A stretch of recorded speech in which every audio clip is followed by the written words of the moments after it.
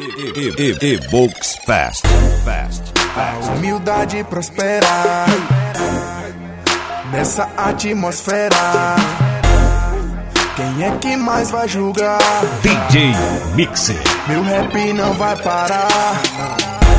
Mantenha sigilo, cê faça o meu corre, não vou criticar.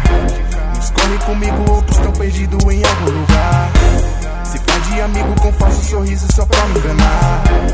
Tá muito iludido com muita conversa só pra me atrasar. Em algum beco, vigia, quer saber do seu corre. Te atropela, espera e nenhum te socorre. Virou, foi lenda, história de quem era seu brother. Até sua mina, ele quer ter e vira X9. Olha que paia, quebrou minha sandália.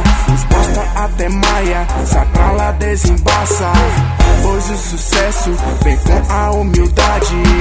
Não se inveja, conquista e se destaque. Falam asneira com muita besteira, só pra me perturbar. Inveja no olhar, vem me criticar, só pra me atrasar. Recalque dos bicos, estão iludidos, mas não vou me importar. Humildade é o sucesso, fica mais perto pra quem quer chegar lá. Critica meu estilo, diz que é bandido. Me mantenho vivo com falsos amigos que só tá comigo quando eu tô de cima. Tá até envolvido, as putas de quina que pra te atrasar te chama de amor. Pensa que eu caio nesse caô. Uns querem meu fim, mas eu tô aqui mandando meu rap pros inveja ouvir. EVOLKSFEST. Mantenha sigilo, cê faça o meu corre, não vou criticar. Uns corre comigo, outros tão perdidos em algum lugar. Se faz de amigo com falso sorriso só pra me enganar. Tá muito iludido com muita conversa só pra me atrasar. Sou Rio 3 pivete, hoje lutando rap, a frase de efeito vai fundo, moleque. Cê não acredita, não é fácil assim. Uns corre contigo, outros querem seu fim. Aperta sua mão, te chamar de irmão. No primeiro vacilo, critica ladrão. Peguei essas trap e os clap, né leg. Neguinho olha e diz, tá foda esse rap. Os quer atrasar, vem me criticar. Nessa terra de Judas, vários vão julgar. Abre espaço, porra, nem vem dar opinião. Sei que Deus abençoa quem faz de coração.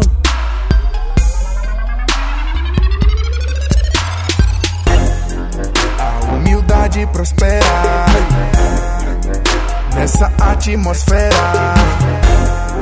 Quem é que mais vai julgar? Meu rap não vai parar. Mantenha sigilo, cê faça o meu corre, não vou criticar. Uns corre comigo, outros tão perdidos em algum lugar. Se faz de amigo com falso sorriso só pra me enganar. Tá muito iludido com muita conversa só pra me atrasar. EVOLKSFEST.